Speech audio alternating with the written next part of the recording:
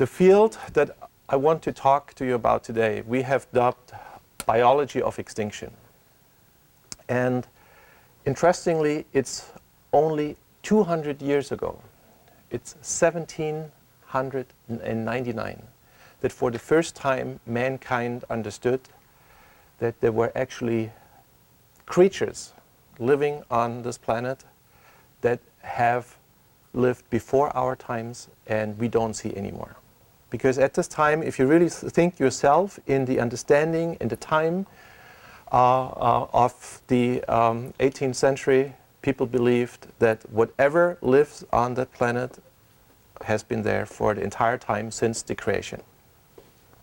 And it was a find of a mammoth somewhere in Siberia that a botanist of the Tsar in St. Petersburg realized that the remainders of what has been presented to him is actually an elephant. And of course, he knew that elephants are supposed to be in Africa, and they're supposed to be somewhere in India as the Indian elephants, and that elephants have nothing to do in Siberia. And from this, he instantly recognized that this must have been an animal that has been around and is no longer about. And this gave us, in the end, the idea of this biology of extinction. And most people might know mammoths are extinct, but they will not know that mammoths went extinct 3 times. Or there are at least 3 series of extinction. One was 45,000 years ago. That's an extinction that we only learned about through our work. Then there's the big one, 10,000 years ago, after the last ice age. This is the one we all know about. And then there's an extinction 3,500 years ago that very few of us know about. These are mammoths that got trapped on islands, Aleutian Islands, but also islands north of Siberia. And as the sea levels were rising after the last ice age, those animals got trapped. And then there's an effect that if a mammal is trapped on an island, it shrinks. It's called an island dwarfism. And so this small mammoths, some of them only like a shoulder height of 3 feet, they were around. So this is exactly what we all want to have back, right? A 3-foot tall mammoth. And so at the time, the Egyptians were building the pyramids. There were still mammoths to be found in islands in northern Siberia. So we barely missed them. This is, I guess, the message that I want to give you here. How do you define a mammoth? Excuse me? How do you define a mammoth? It's actually quite easy because from the skeleton, it's very unique. The shape of the skull, for example, but also the molars in its mouth. You can show me a single molar, even not being an expert in anatomy, and I can just instantly tell you whether this is an African, an Indian elephant, a mammoth, or a mastodon. So they're very clear things. And also you will see that those mammoths have been found not only as bones, but as frozen corpses. And so we even know that these animals had a sword of fat layers underneath their skin that, for example, the African mammoths would not have. And this tells us that this truly was a polar, an Arctic animal. This big event that we don't quite understand what it is 10,000 years ago, it also wiped out the woolly rhino. This is an extinction, this is the big extinction that still is the major concern for us, that we need to understand today. Living in a world of changing climate might bring so dramatic changes with it that it had wiped out all the large animals in the northern hemisphere. And we today, we know it and we pretend it cannot happen to us. The moa, 500 years ago. So the moa was just fine before humans arrived about 1,000 years, 1,500 years ago in New Zealand. And within 500 years, the moa was wiped out. And this tells us 2 things. First of all, the moa was a very delicious bird. We still see the chew marks on the bones of the moa. The other one that it tells you, we as a species have no sense on how to maintain biological resources. We'll eat them up until the last moa is gone. What happened in our times is the Silocene. So this is the first extinct species where I can even offer you a photograph, because it went extinct in 1936. And again, we did absolutely not care. The only worry that we had as scientists at this time is, shoot one for my museum as long as they're still around. That was pretty much how things were treated in the beginning 20th centuries. And in the end of my talk, I will tell you the story about the Tasmanian devil. And then I will leave it to your judgment whether we really have learned from all this. So what we're trying to do is, the principal approach of our research is, we want to look in the past and understand what happened, why those species went away. And then hopefully, if we prove a worthy species that is smart enough to take out, not only look out for ourselves, but also our environment, that we can find the right measures to prevent the extinction of the Tasmanian devil. I won't go through this in detail, but over the last years, there are different molecular techniques that we can use to find out what the genetic makeup of these animals has been. And for that, you need to understand how a cell, so this is a mammalian cell, so our own cells would very much look like that. The one thing I want to draw your attention to is just look from the entire space, that the volume that a cell has, how much space it reserves for the nucleus, where it stores the information. And every single cell of in our body has, so to speak, its own hard drive, where the entire information for the organism is stored in every single cell. And if we break that nucleus open, you will see the chromosomes.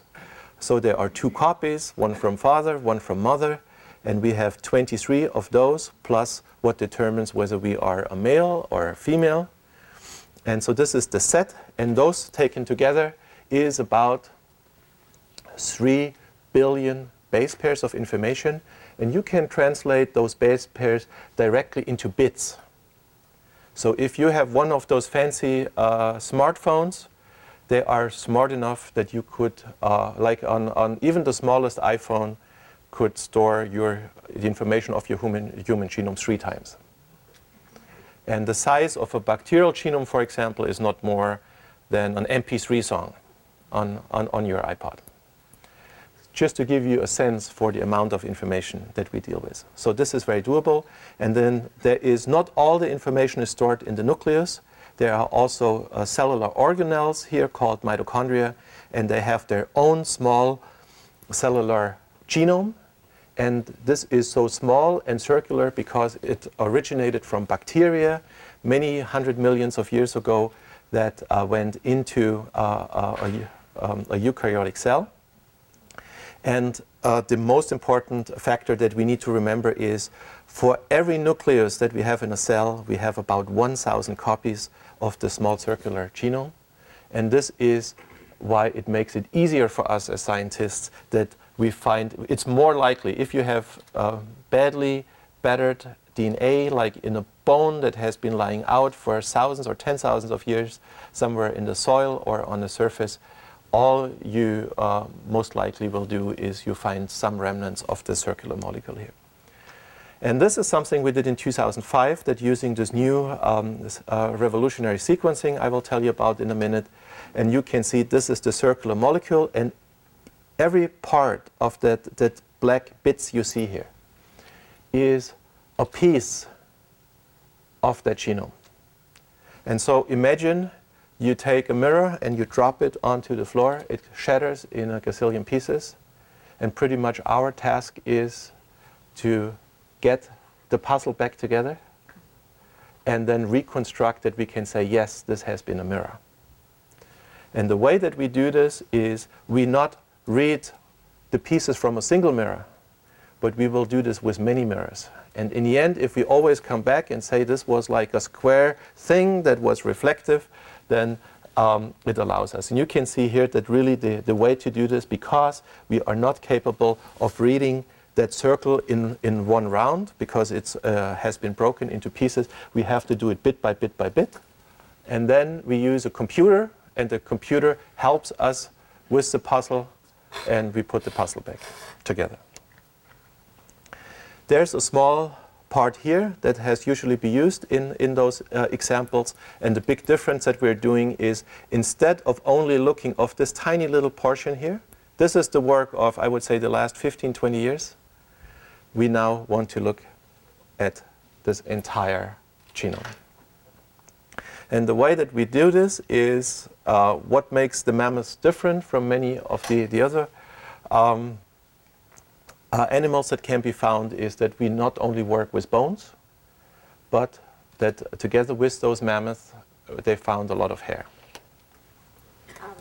Yeah, you've lost me pretty far back there, but at the last picture that you have, is each one of those little squares specific and different from Yes, each yes. other one? It is a unique puzzle piece. You cannot force into a wrong position in. Thank you. Yes. So the most striking thing about the mammoth was not only it was big and mighty, it was also very frequent. If you were to find the mammoth bone in your garden tomorrow and you bring it to the museum, they will tell you, take it home, we don't want it.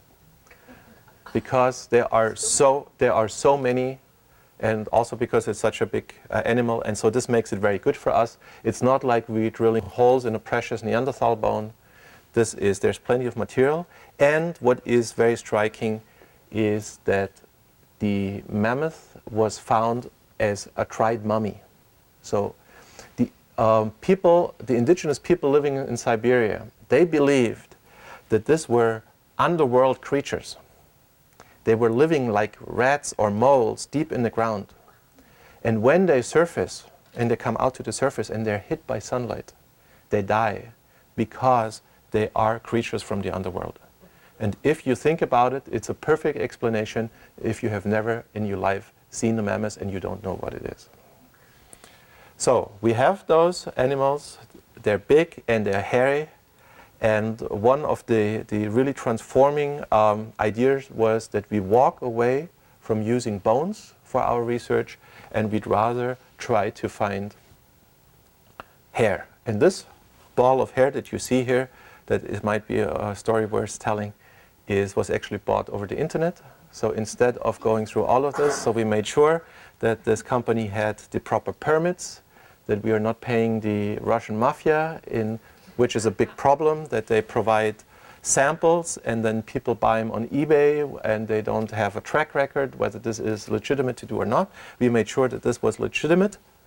We wouldn't even know whether it was legitimate hair. That we only find out through the sequencing. Many of the hair samples that we had was something else, musk ox or woolly rhino or whatever. So we got this ball of hair that you see here was the one that we used for sequencing. And the big trick that you can see here, this is a cut through a mammoth's hair. And what we have came up with is we first take the hair, we shampoo it to get all the dirt out, and then we bleach it. And this is not to make a blonde mammoth, but this is rather, we want to decontaminate. We want to destroy all the contaminating bacteria, fungi, viruses that have for tens of thousands of years have been sitting all over this. And the discovery truly was that what makes the hair shaft, the keratin, is like a biological plastic. And this biological plastic encases the mammoth DNA. And so what we do after we did our shampooing and bleaching, we dissolve the biological plastic and the DNA pours out. And this is then the DNA that allows us to get our puzzle pieces. Once we showed that this works, this was so revolutionary that all the museum curators in the world would send us the mammoth hair that they had. And within no time, we had a large collection of mammoth hair. And some of them, if you look here, even sent their last hair that they had, a single one. And I will show you in a minute that for a majority of those samples, we got sequences. And before we get there, I now want to show you, instead of only looking at a tiny little fragment in the genome of an organism, we are now in a situation, each of those towers that you see here is tens of millions of those puzzle pieces that the computer has put together for us. And you can now say that this is the entire distance that we need to cover. And we are now in a situation where we have so much data that we can truly say with confidence that what we're looking at is right. And as unbelievable as it sounds, it all starts by looking at a single DNA molecule.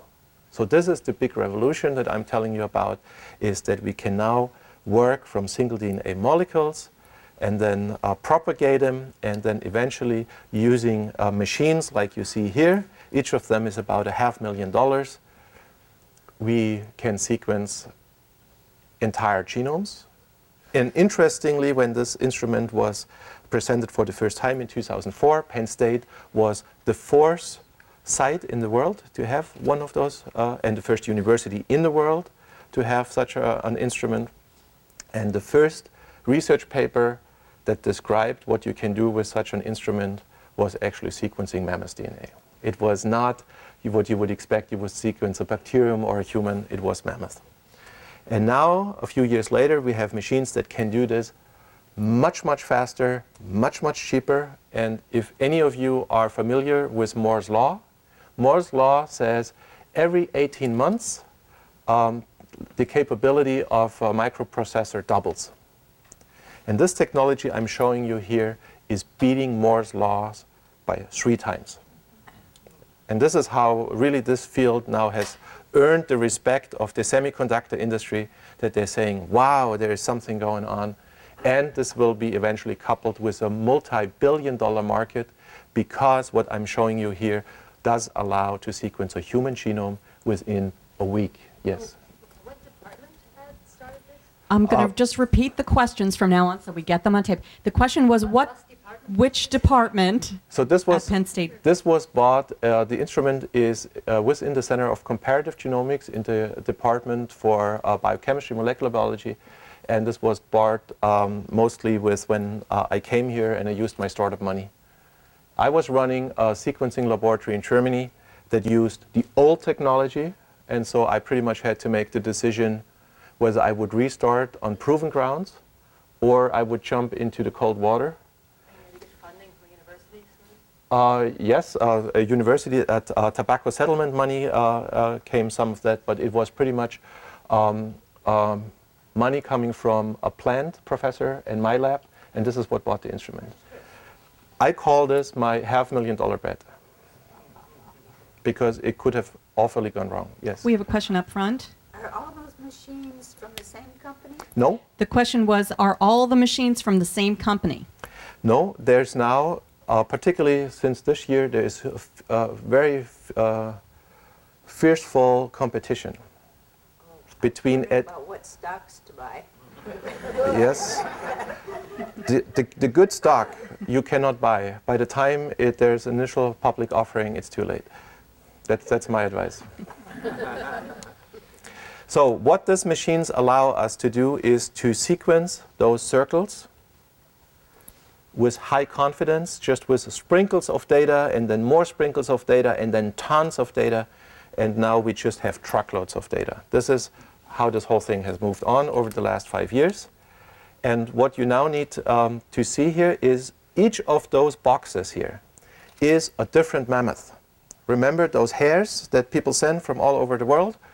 And we used each of those different hairs coming from a different animal, and then we sequenced the complete circle, and every vertical bar that you see here tells you that is a difference between the one mammoth and the other mammoth. And this tells us just overall how different were mammoths. And this is quite, you can ask yourself, how different are we here in this room from one another?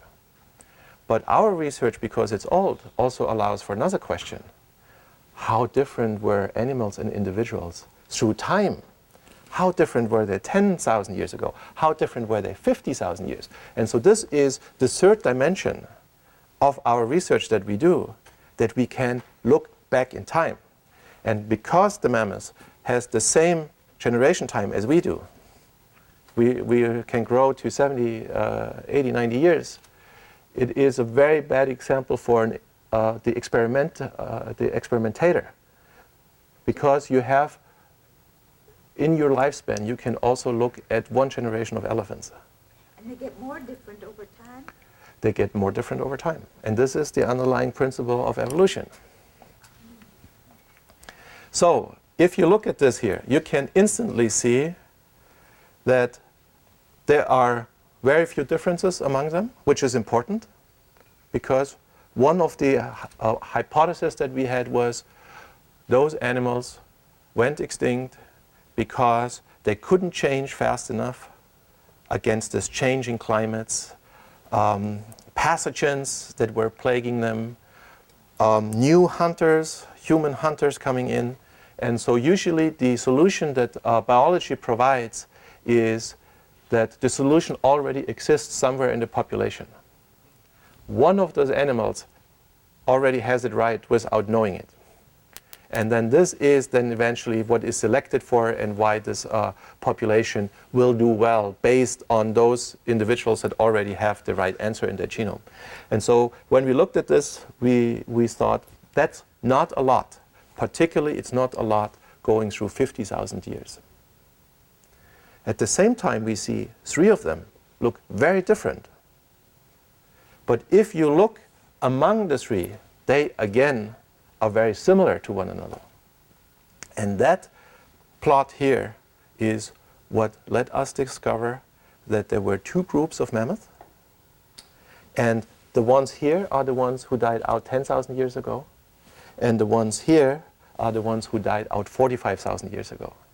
And this is now the nice correlation that we can make, is because we know the age of those samples, we can say after 45,000 years ago, we don't see any of them anymore. And as a small comfort for us is this gets us off the hook for the extinction 45,000 years ago, because there were no people living in Siberia 45,000 years ago. So the earliest traces of humans in Arctic regions in Siberia are 22,000, 23,000 years. So what we get from that, we can make a tree saying African elephants, Asian elephants, and then this is all the mammoths from 10,000 years ago, and then there's the small group of animals 45,000 years ago. That was one of our big discoveries, that we can, and none of the paleontologists, having worked on this for the last 200 years, saw that. So the genetics and looking at the DNA allowed us to find the differences of 2 groups of mammoths. And we don't understand. They lived in the same region. So there's no reason. It's not like the one group was separated through a mountain or a river or an ocean from the other ones. They lived in the same regions and they stayed separate from one another. Probably they didn't like one another. I don't know. This slide only I want to show you is that we moved then on from sequencing a tiny little circle to sequencing the entire genome. So whatever is in that nucleus that I showed you that takes up so much space in the cell. And this was something, even in 2005, the people who were involved in our research, even my co-author said, we will not be able to sequence an extinct animal across all its chromosomes. 3 years later, we published it, and it was amazing. This shows you how huge the revolution is that's happening with this technology. And here we have one sample that is 18,500 years old. And this one is like the most brilliant sample that we found. This was the big ball of hair that we could so well decontaminate that 90% of the DNA that we got out of those hair was actually from mammoth. And before we could show this, usually you would find like 1% or 2% of the DNA in a bone or in some material from a dead animal would be from... Yes, but also in the whole concept with the bone. See, the problem with the bone is a bone is light. And it is light because it has a gazillion of holes in it. It's like a sponge. And it has an infinite surface. And as an animal dies, the bacteria that are living in the guts, so this is gross, the bacteria living in the guts, they eventually help to degrade the remains of the animal. And then in this process of putrefaction, they move eventually, if it's all eaten, they move into your bones. Then they die, and they deposit their own DNA on top of the DNA that's in the bone. And this is why you might end up having 99% bacteria, and you only have 1% from the bone. That's why the hair is better. And this is why the hair was such a great idea. Here, look at this one. This one is 59,000 years. Let's be generous, 60,000 years. And it is only 60% is from the mammoth. But if you consider the age, I think this is stunning.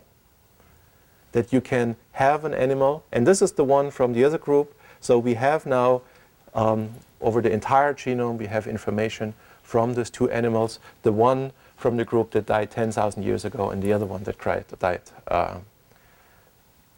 45,000 years ago.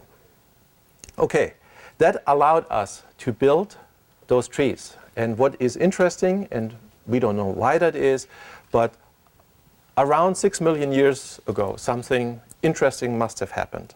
Because this is the time when all, for example, the primate species were branching from one another. This is when the gorilla branched off, and the chimp and the bonobo, the humans, the Neanderthals. So this is pretty much the interesting time here, 7 million years ago. And interestingly, the same thing happened with the elephants. It's called a trichotomy.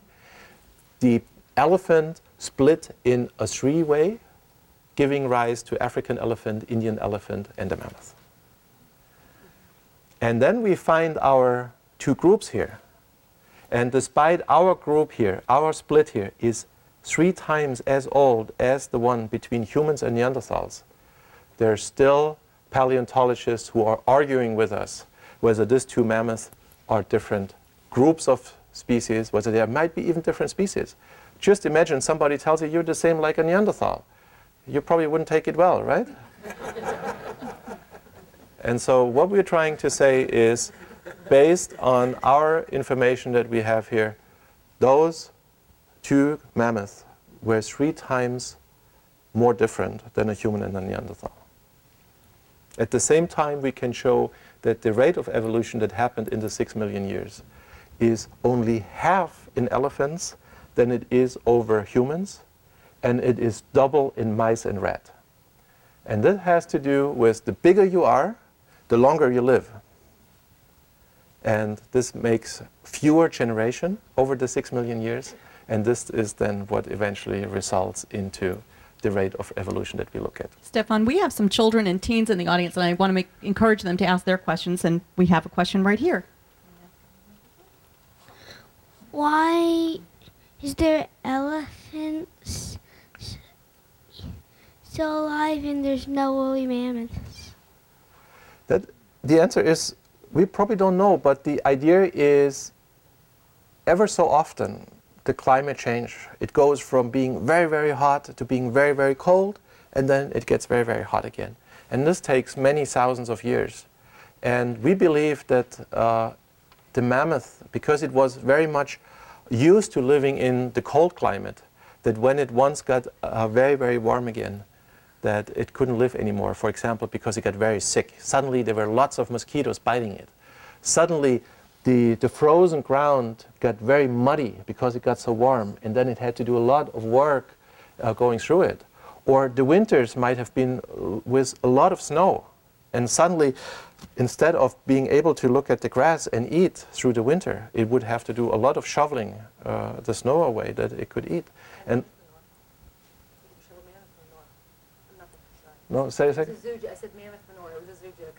Sorry. Yeah. Yeah, and it also looks like the mammoths was, for example, they would go there, like, you know probably that whales travel a long distance every year. And it looks like the mammoths did the same. So when it got winter, they would wanted to go south where they could graze and eat grass. And so this migration might have become very, very difficult for them when the ground got all soggy. That was a terrific question. Thanks, Danny. Okay.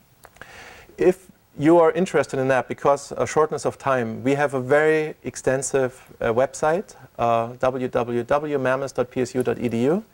And there's also an art gallery with lots of sketches, because I think it's important as a closing statement here on the mammoth that mammoth was like the cow of the Pleistocene.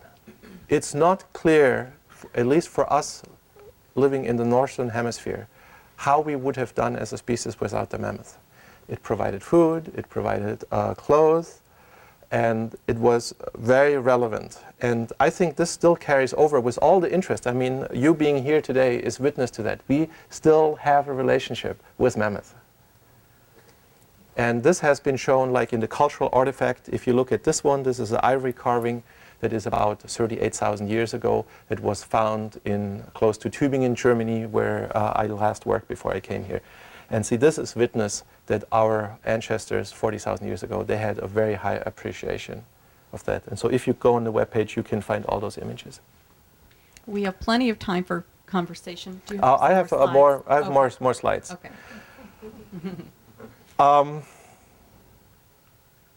This whole idea that I told you, looking in the past to learn for the future, can be the best documented with a little story. I told you about that mammoth in 1799. It's by now the most famous mammoth. It's called the Adams mammoth after the botanist Michael Adams. And see, this is pretty much like how science works today. Somebody gave the report, there's a great find. And of course, I wanted to look at this. How do you get the funding? So Michael Adams had to talk to the Tsar. And the Tsar would outfit him with an expedition. It took him 3 years on sledge and horseback to get to the site of the mammoth. He then excavated it, packed it on sledges, and it took him 3 years to get it back. It arrived as a big stinking mess. And apparently the Tsar's wife was not delighted.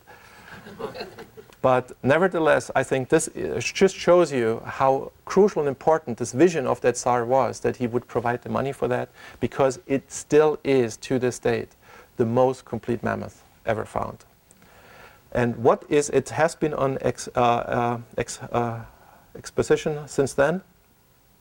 And what is even more intriguing from my hair story is, together with the flesh and the bones and everything they found 36 pounds of hair. And those pounds of hair they just put in a drawer in a Russian museum, no air conditioning, nothing for the last 200 years. And the museum was gracious enough to send us 0.1 gram of that hair. And this 0.1 gram of 200-year-old hair stored in a museum, that is, this one is, the Adams mammoth is 35,000 years old, gave us a complete mitochondrial genome.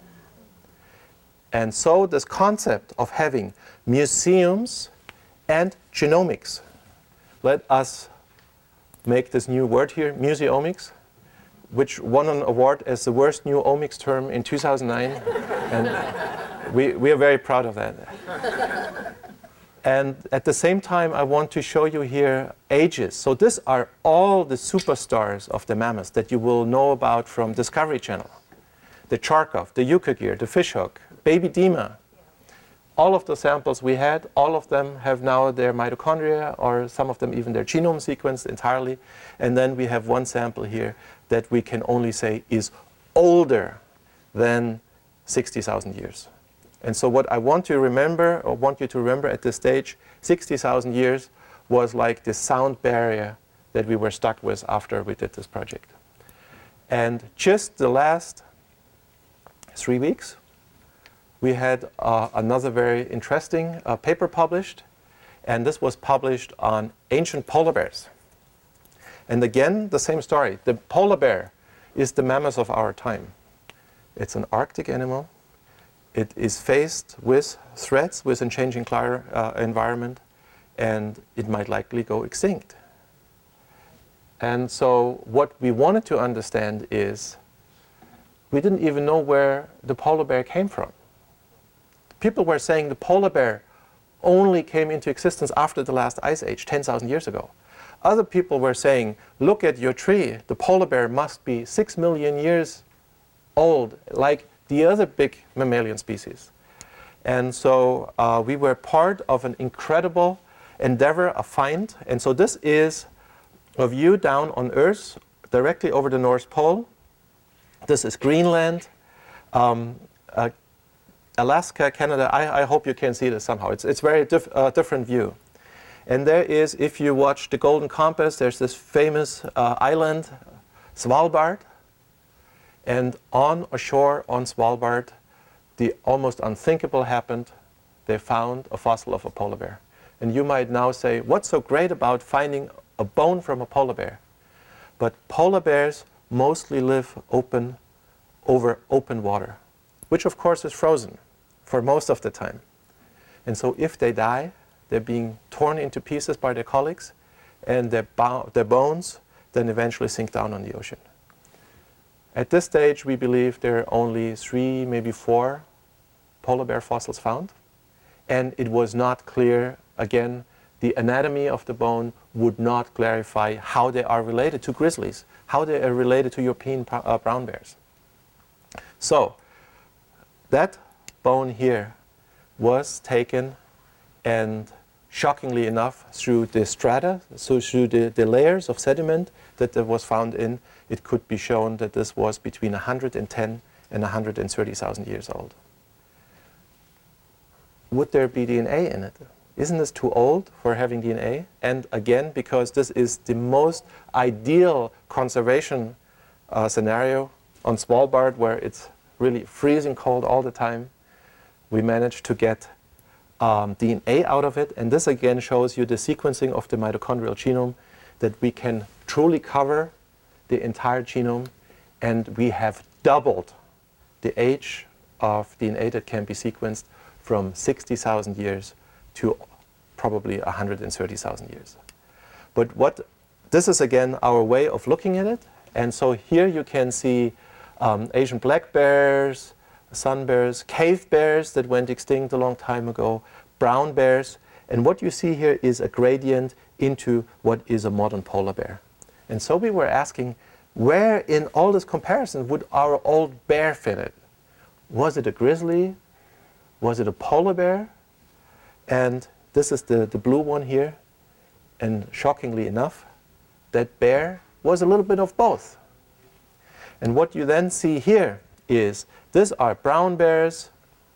These are ABC brown bears who live on the ABC Islands, which are the southernmost region of Alaska, bordering on Canada. So these are islands out on the shore. And what has never been understood before is that polar bears are not directly related to the brown bears and the grizzlies, but they are coming directly from that group of ABC brown bears that are only found in this location. And if you let me go back to the map, this is Alaska. This is where the ABC brown bears are. This is where our ancient polar bear comes from. So what they have done is they simply migrated in a straight line to here. And this is, if you look at it, this is exactly like the ice rink on where you always have to spend some time on land, and in the winters you probably spend on ice and you hunt the seals. The other thing is, that is the most shocking news to those people who say there is no evolution.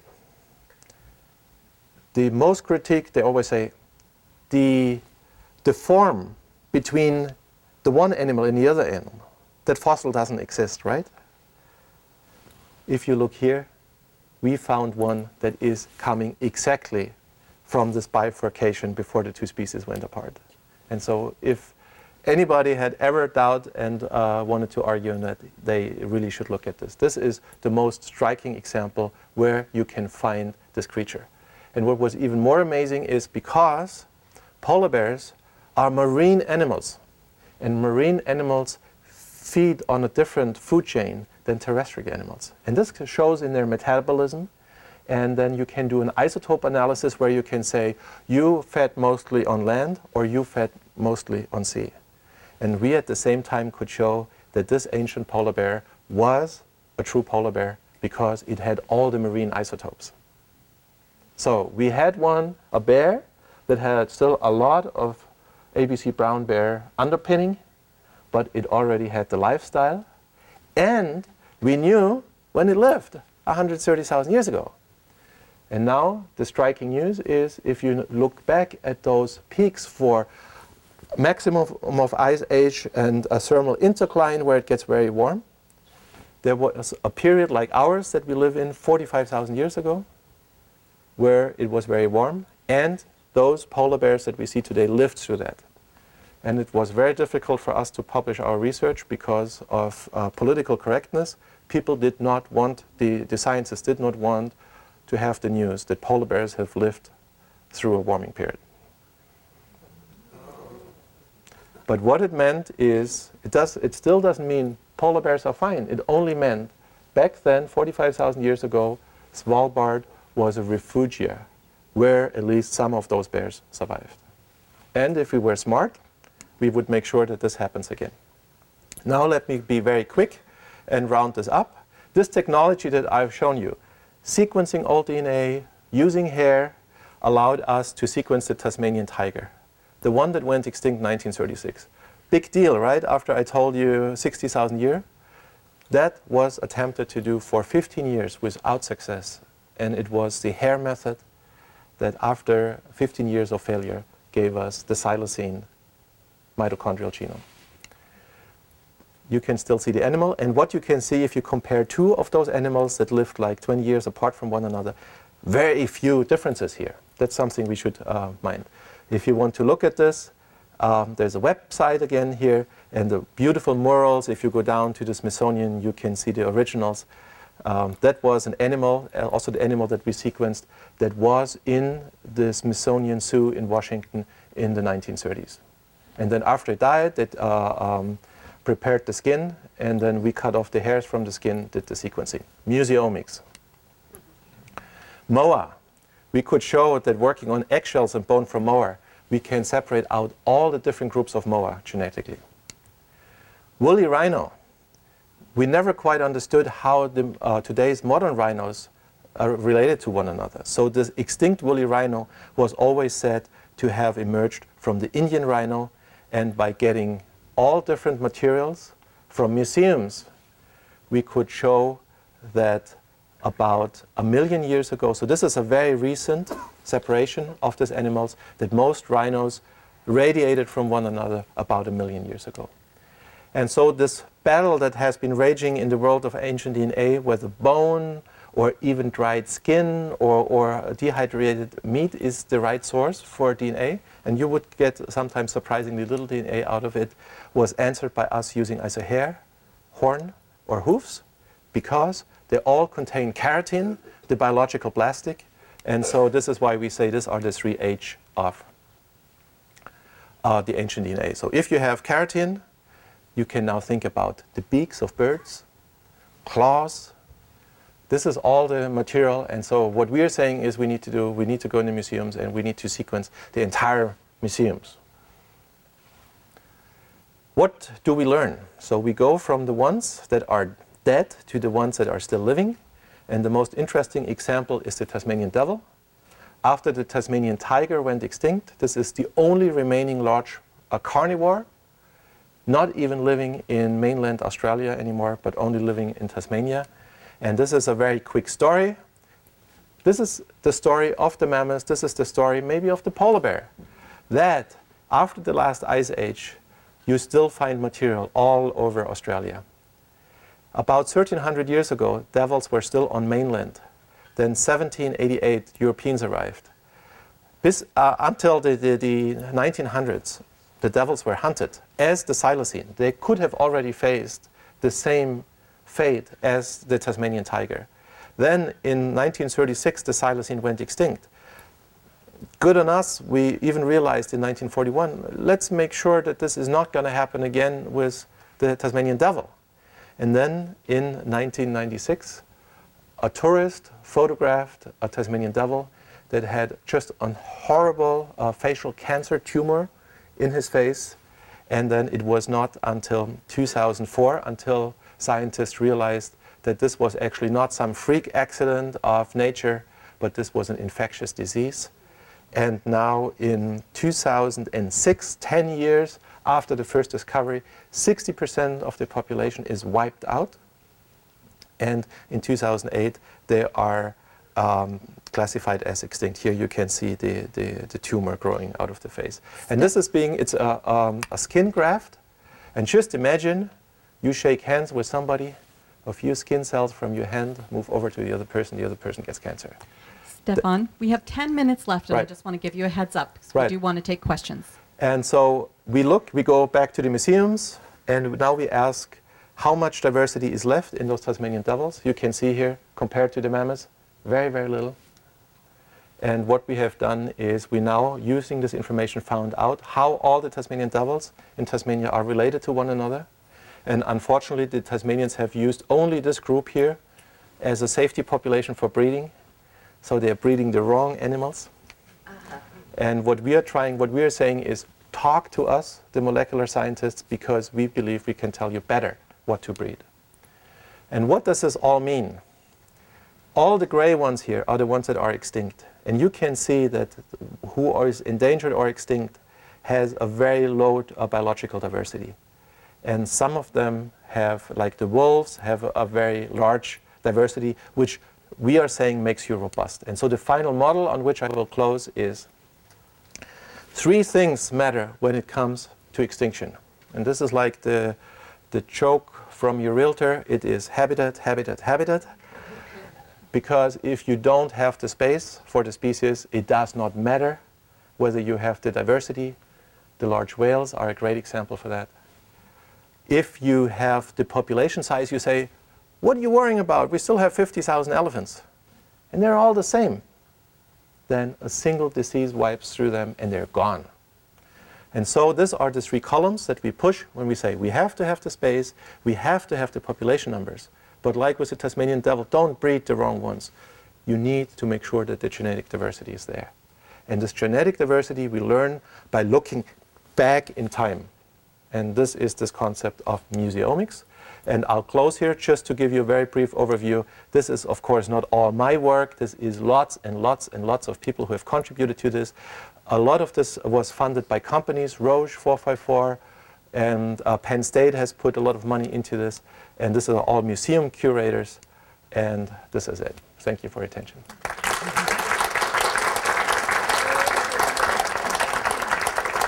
So I know you have questions. We're going to, if I can reach you, I'll pass you the mic, and if not, I'll repeat your question. You already had a question, so I'm going to go over here. Yes,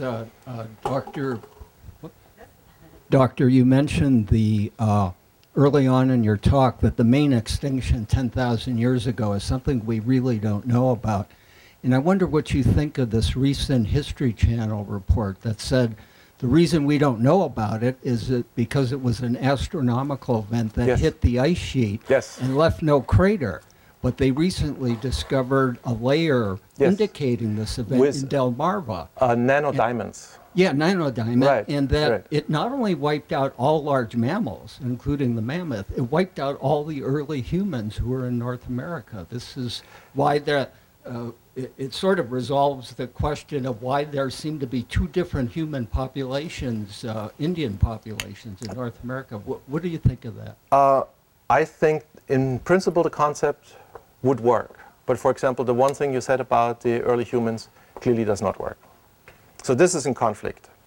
Humans, the same humans who still lived, the moderns, Cro-Magnon, they still were there before that event happened. Because they are very specific when it happened. They say it's around 8,500 before now. And the Cro-Magnon population has not changed before and after. In principle, I could see that happen. I have seen this evidence for the nanocrystals. At the same time, people are undecided. And to their credit, when the large crater in Yucatan was discovered first, everybody said, it doesn't matter. And it took 25 years until this became our accepted hypothesis. And maybe we will need a few more years until this is really sorted out. And we have a question over here. Stephan, does your work have implications for human health? Yes, absolutely. And if I take that graph over here, you can see if you are of European descent, you're pretty much like a mammoth. You have about 20 you have about 20 changes in your mitochondria, which on an overall scale is not great. And we just recently, in February, published the first Southern African genomes. And what you can show here is this is the genetic diversity of Europeans. This is the genetic diversity that we find between Bushmen living in Southern Africa. And these are people who live in walking distance. They don't share the language. They can't even talk to one another. And they are up to 5 times as divergent than we are. And this is the reason, this is one of the reasons that we believe we are such a resilient species. It's very hard to get rid of us. And one of them is where we are genetically so diverse, even compared to the other large mammals that are around. And this is one of the reasons why we made it to the poles, to any regions on the planet.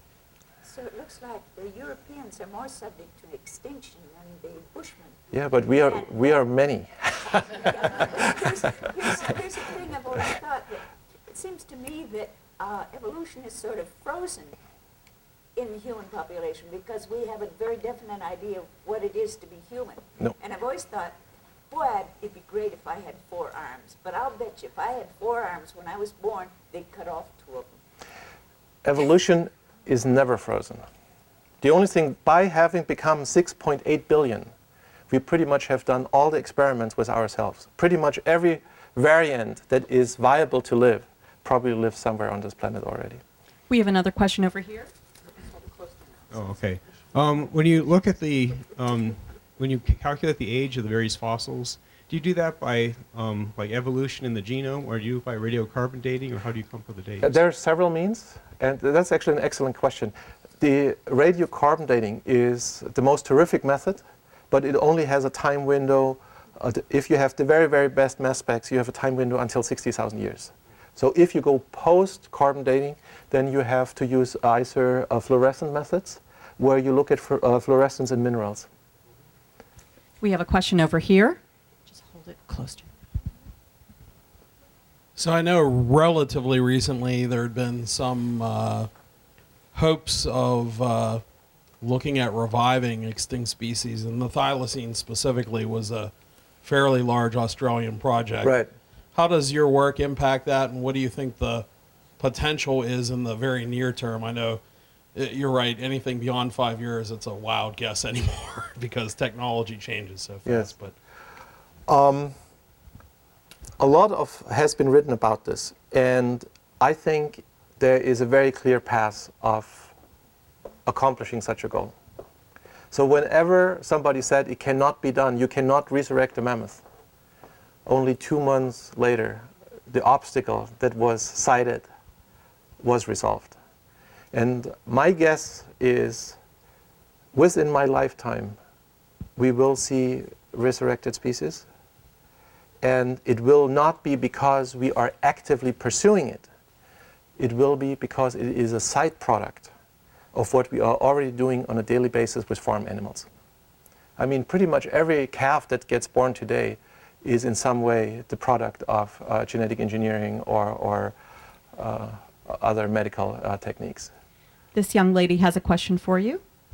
Would you say that the woolly mammoth died because of climate loss or people hunting them? See, that is a very good question. I think it's obvious to think about that it was human hunters. And luckily for me, I did this work in Africa working with those humans.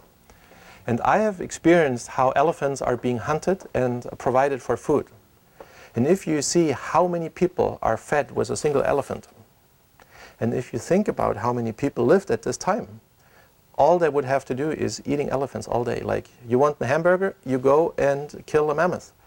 And if you have stood yourself in front of an elephant with a spear, with nothing between you, you know how intimidating it is to looking at an elephant. And this is why I personally believe that hunting was not the reason. And another argument for that is, for example, north of here, there were traces where they showed that the indigenous people sank the carcasses that they hunted in lakes that had like 40 degrees. and they had a lot of tannin to maintain the meat. Why would you spend such an effort in maintaining the carcass and eating from it for months and months and months if it's so easy to just go and kill one, get a fresh one? And for that reason, yes, I truly believe it was the changing in the climate and not the hunting that resulted in this. And of course, if in the end there were very few mammoths left, then maybe the humans were a factor. But as long as there were millions of them, I don't think so. We are out of time, but I would like to ask you to join me in thanking Dr. Schuster for a very fascinating discussion, and present you with your Research Unplugged mug. All right, thank you very much. And please join us next week, Wednesday, 12 to 1, when we'll have Dr. Peter Wilf talking about the fossil rainforests of Patagonia. And it will be another interesting and lively conversation. And do pick up your copy of Research Penn State with the cover story about Dr. Schuster and Dr. Webb Miller's work. Yes, and I should also say Webb Miller was an integral part of that, and all the project that I told you about, he participated in. And if you would like to read more, as well as the website that Dr. Schuster mentioned, you can go to rps.psu.edu. That's our website, and we have some articles about this fascinating research there. So hope to see you again. Thanks for turning out, and have a great day.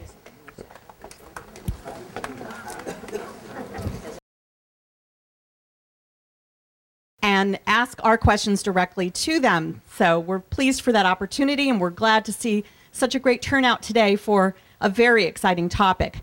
I will mention that we have Research Penn State Magazine on the table in the back, and this research that we'll be hearing about today is the cover story. So please make sure you